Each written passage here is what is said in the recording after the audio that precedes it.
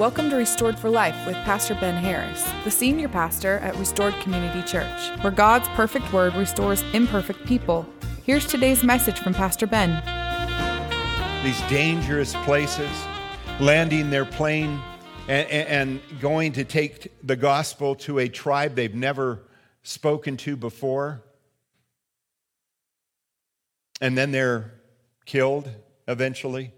Or sometimes we hear the story of how they go to kill these missionaries, and the missionaries are inside their tent or their structure out in the middle of nowhere, and they begin to pray and ask God for help. There's one story of a tribe that comes to kill them one night, and while they're outside, the missionaries are inside praying, asking God for protection so that they might continue to reach these lost people. And eventually they just disappear. And time goes on, and many start coming to Christ. And years later, they ask, "Do you remember that night?" And they all look at each other and they nod. "And what happened? You came to kill us, right?" And they said, "Yes, but your tent was surrounded with these spirit warriors, and we decided we better not mess with you." God's person here. David Jeremiah says this so eloquently: "The man of God, in the will of God, is immortal until his work is done."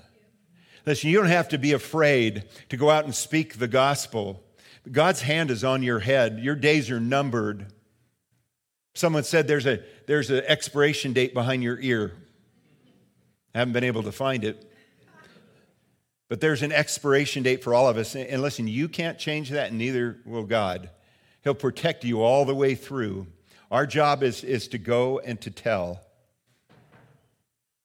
Verse 8, "And their bodies, their dead bodies, will lie in the street of the great city, Jerusalem, which spiritually is called Sodom and Egypt, where also our Lord was crucified." Note the reference to these two cities. Sodom, which illustrates and evokes the meaning of sexual immorality. So Israel is overtaken, Jerusalem is overtaken apparently with sexual immorality at this time. And then he calls them Egypt as well, which illustrates slavery and oppression throughout the Bible. So here they are, they're slaves to sexual immorality, even in God's chosen city with God's chosen people. Jerusalem, the place where Jesus was crucified, will be a place of great sin at this time. Verse 9, "Then those from the peoples, tribes, tongues, and nations," again, these are the Gentile nations, "will see their dead bodies 3.5 days and not allow their dead bodies to be put into graves."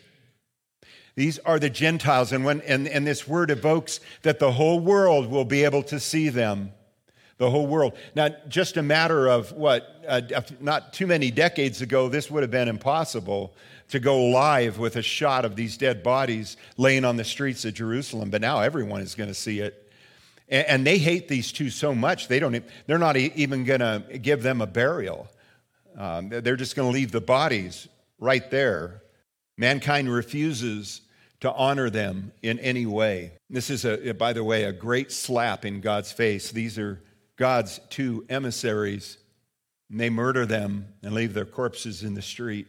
Verse 10, "And those who dwell on the earth will rejoice over them and make merry." They're glad that they're dead, "and send gifts to one another, because these two prophets tormented those who dwell on the earth."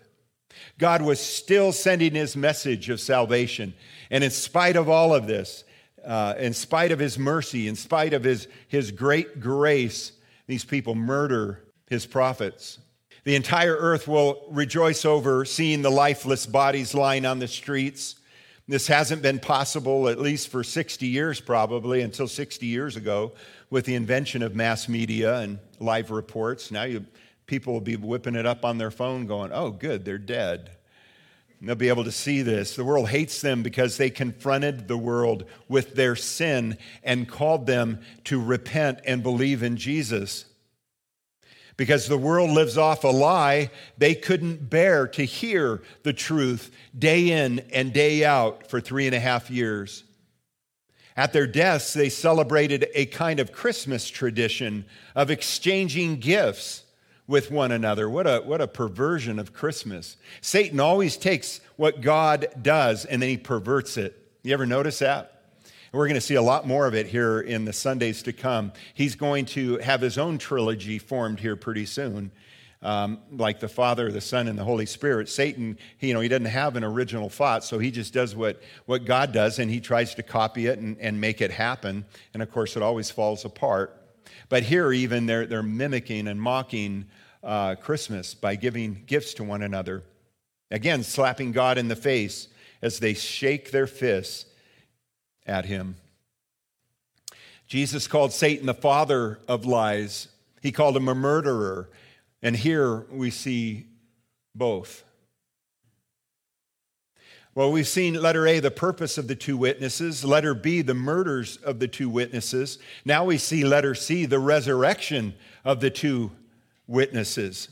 The resurrection of the two witnesses. Verse 11. Now, after the 3.5 days that their corpses are laying there, the breath of life from God entered them. And they stood on their feet, and great fear fell on those who saw them. What? I mean, talk about a freak out moment. 3.5 days, these dead bodies have been laying there. And suddenly, whoa. Verse 12, and they heard a loud voice from heaven saying to them, come up here. Isn't that what Jesus said to John at the beginning? Come up here. And they ascended to heaven in a cloud. God loves clouds. I'm so glad I live in Idaho. We have the best clouds of anywhere I've ever been in my entire life. Debbie is a photographer, a frustrated photographer. She has to take pictures everywhere we go. Oh, look, here's a picture moment. Really, who could have thought of that, And just stand in front of this window. But she takes pictures of clouds. She just loves them. And, every once in a while, something happens, thunder hits or something, and you look up at where it came from and you see these beautiful, beautiful clouds. And oftentimes I think, is this it? Are you calling us home right now? They will ascend to heaven in a cloud, and their enemies saw them. I love that the enemies saw them. In the same hour, there was a great earthquake. Earthquakes, they're full here in Revelation, but they're in the Bible as well. It's to cause people to be shaken out of their complacent attitude towards God. He's trying to get their attention. In the same hour, there was a great earthquake, and 1/10 of the city of Jerusalem fell. 1/10. If you've ever been to this great city, that is going to be something to behold. 1/10 of the city fell. In the earthquake, 7,000 people were killed, and the rest were afraid and gave glory to the God of heaven. Clearly not repenting, but crying out, God did this. Only God could do this. And yet their hearts, we don't hear are repentant. Verse 14, you remember those 3 woes that we talked about several weeks ago? Well, here's woe number 3. We're still waiting on the third woe to come. Verse 14, the second woe is past. Behold, the third woe is coming quickly. Imagine the fear that will consume the hearts of these rebellious people, yet not enough that they will repent and call Jesus their Savior and their Lord and cry out for his salvation. They won't do it. These are hardened hearts, much like Pharaoh in Egypt. You just think, wow, you're still not going to listen to Moses after all this? I mean, your children are dead now? You still won't? Wow. Man's heart, it can be such a rock.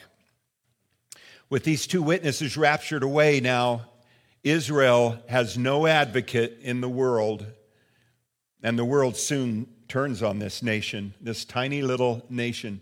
You look at it on a map, you have to zoom in. You have to keep zooming in to find Israel because there's all these great nations around it. And they're just this little postage stamp thing on a great map that you can hardly find.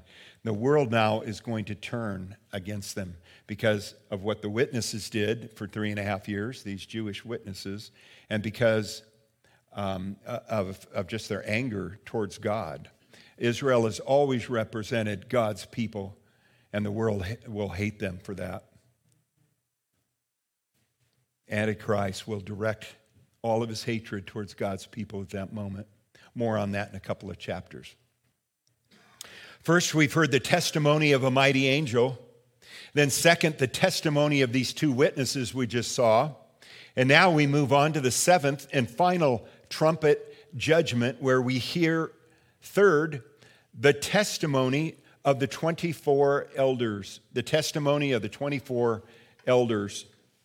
We've awaited this seventh angelic trumpeter since chapter 8, verse 11, and he is finally ready to step forward, draw his breath, and blow his trumpet. And when he does, we see three amazing events take place. Here they are.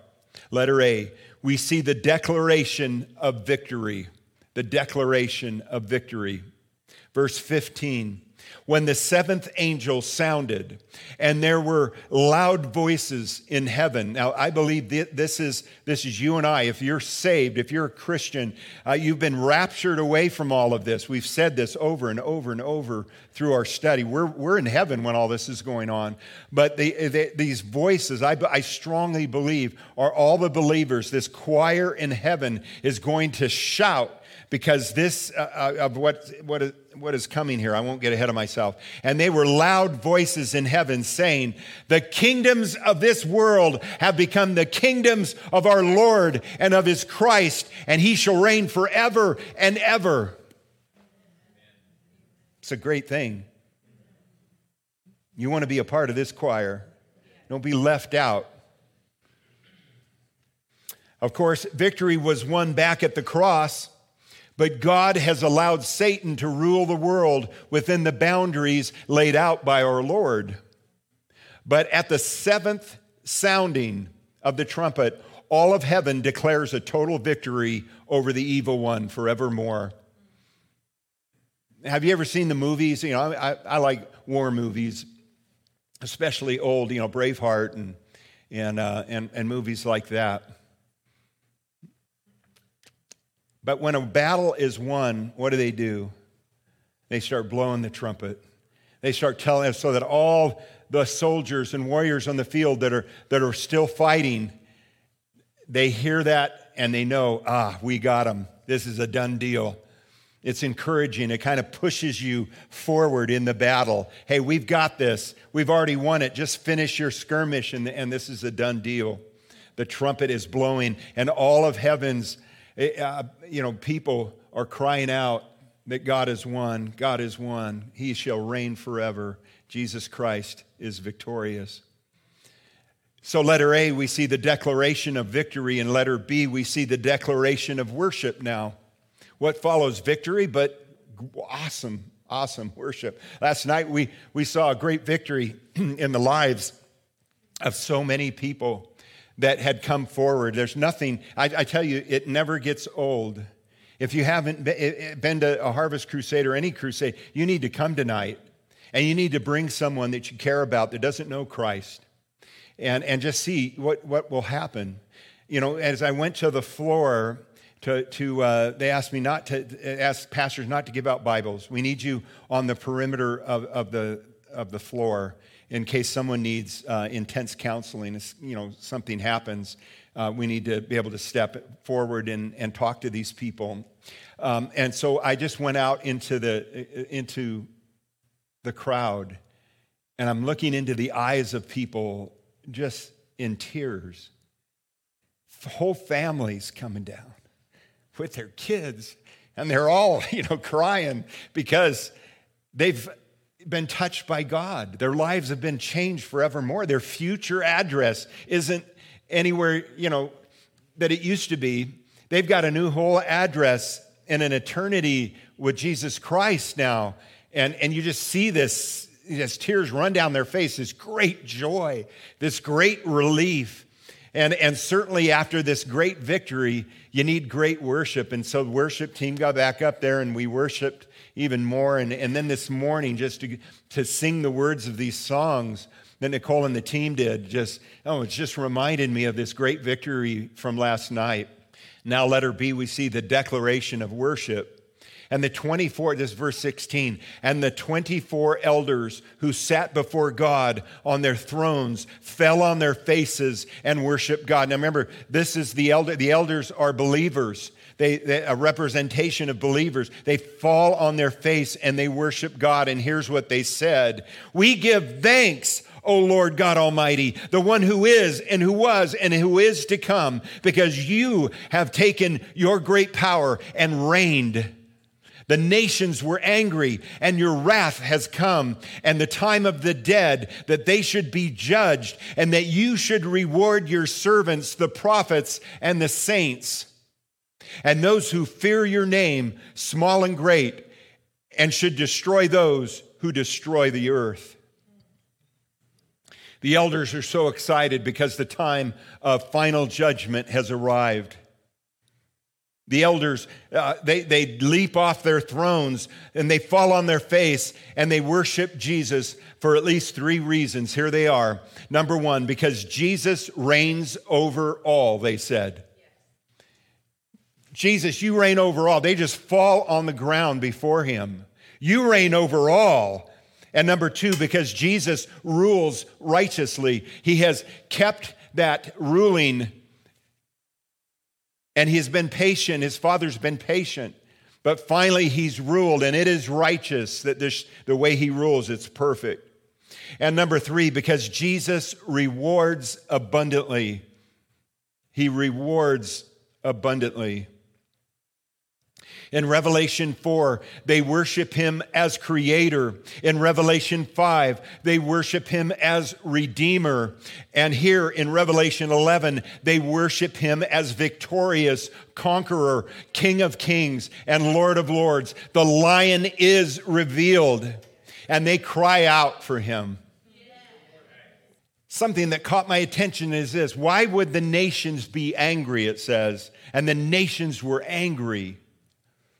God has blessed them throughout history. I mean, look at just about every nation that you ever look at, godless or those that follow God to some extent. God has blessed them throughout history. God has provided for them. And then God gave them his one and only Son as a sacrifice for sin. Jesus' death is our salvation, our atonement for our sin.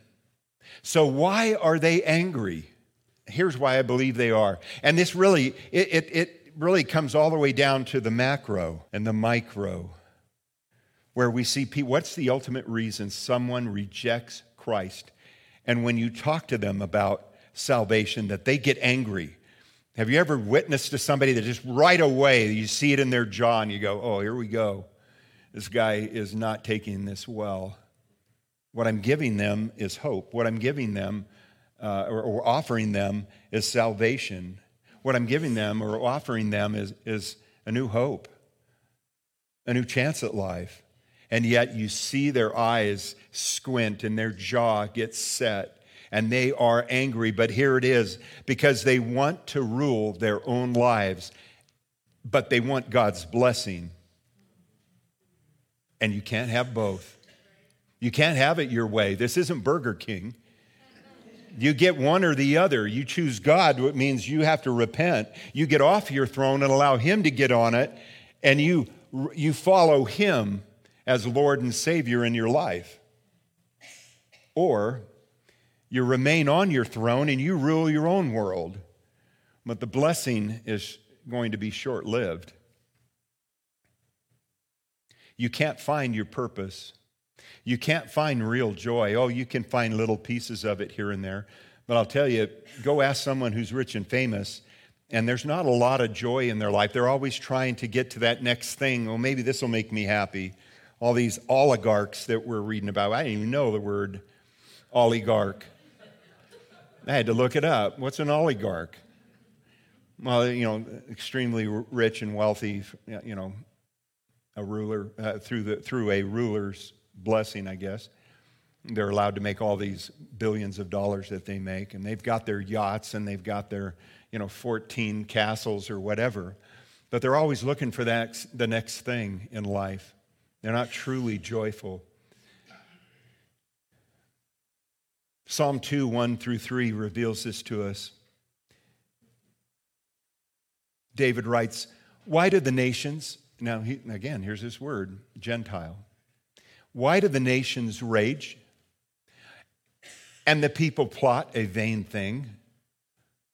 And the kings of the earth set themselves, and the rulers take counsel together against the Lord and against his anointed, none other than Jesus, saying, let us break their bonds in pieces. They feel that God is going to put all these, restrictions on them. Talk to people, and I don't want to be a Christian. I'm free. No, you're not. You're not free. You're in bondage, actually. The opposite is true. No, you put yourself, you need God. You need, he's going to put all these, he's going to ruin your fun and all of this. He's going to take away things that I've earned, and I'm not doing that. You Christians must be in bondage or willing to go, and it's complete opposite. It's the lie of Satan, right? We're set free at salvation. We're released from the bondage of having to pursue all these things in order to pursue happiness. But now that we have come to Christ, we find joy in him. We're set free. Let us break their bonds. Who's there? Well, that's God and his Son. Oh, and, it's the triune God. Let us break their bonds in pieces and cast away their cords from us. Satan and the world will not be satisfied unless they've broken away from God and are ruling themselves. I get to say what goes on in my life. I'll rule myself, thank you very much. If you can't do that, you need a crutch, you go right ahead. But I'm going to rule myself. That's what the world says. It's the heart of every human, the desire of self-rule. Letter A, we see the declaration of victory. We see, letter B, we see the declaration of worship. And now we see the declaration of presence. The focus of worship now turns to God's presence with his children, his forever family. Like any good father, our Heavenly Father wants to enjoy his children directly in their presence. Not a phone call, not FaceTime, not a tweet, but an intimate relationship with us. God made that possible by sacrificing his one and only Son for us. Jesus' death atoned for our sin and opened up heaven. A bridge was made with Jesus Christ, with his death. When he died, he bridged the gap that we couldn't make. We couldn't jump across. We were on one side, God was on the other. We were on the sinner's side. We were on the death side, but God is on the side of life. How do we bridge this gap? Jesus made the way. He became the bridge. The Ark of the Covenant was originally placed inside the Holy of Holies beyond a veil that man could never see or touch.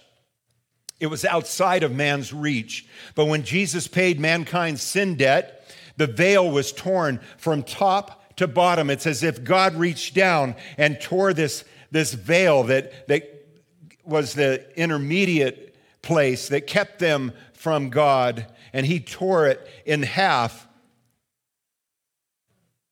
We get to live life inside the curtain now. Isn't that great? We get to live life inside the veil. We get to walk into, with great reverence, hopefully, into the King of Kings courtroom. We're invited. Come on in, like a child. Come on in. Yes, it's good to see you. What do you need? Let's just spend some time together. It's all yours. It's all ours if we but repent.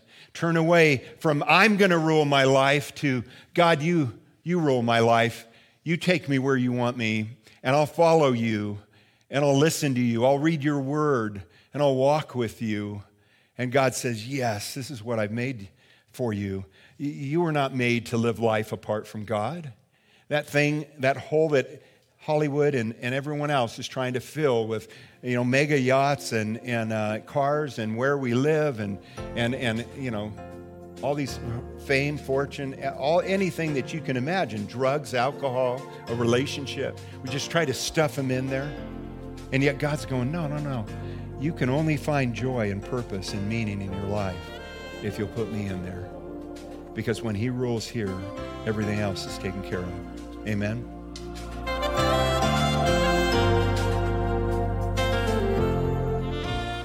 Restored for Life is a radio ministry brought to you by Restored Community Church. Visit restoredcommunitychurch.org to learn more about Pastor Ben Harris and for service times. Join Pastor Ben next time as we set out on a journey to discover the authentic life as Christ followers through obedience to his word.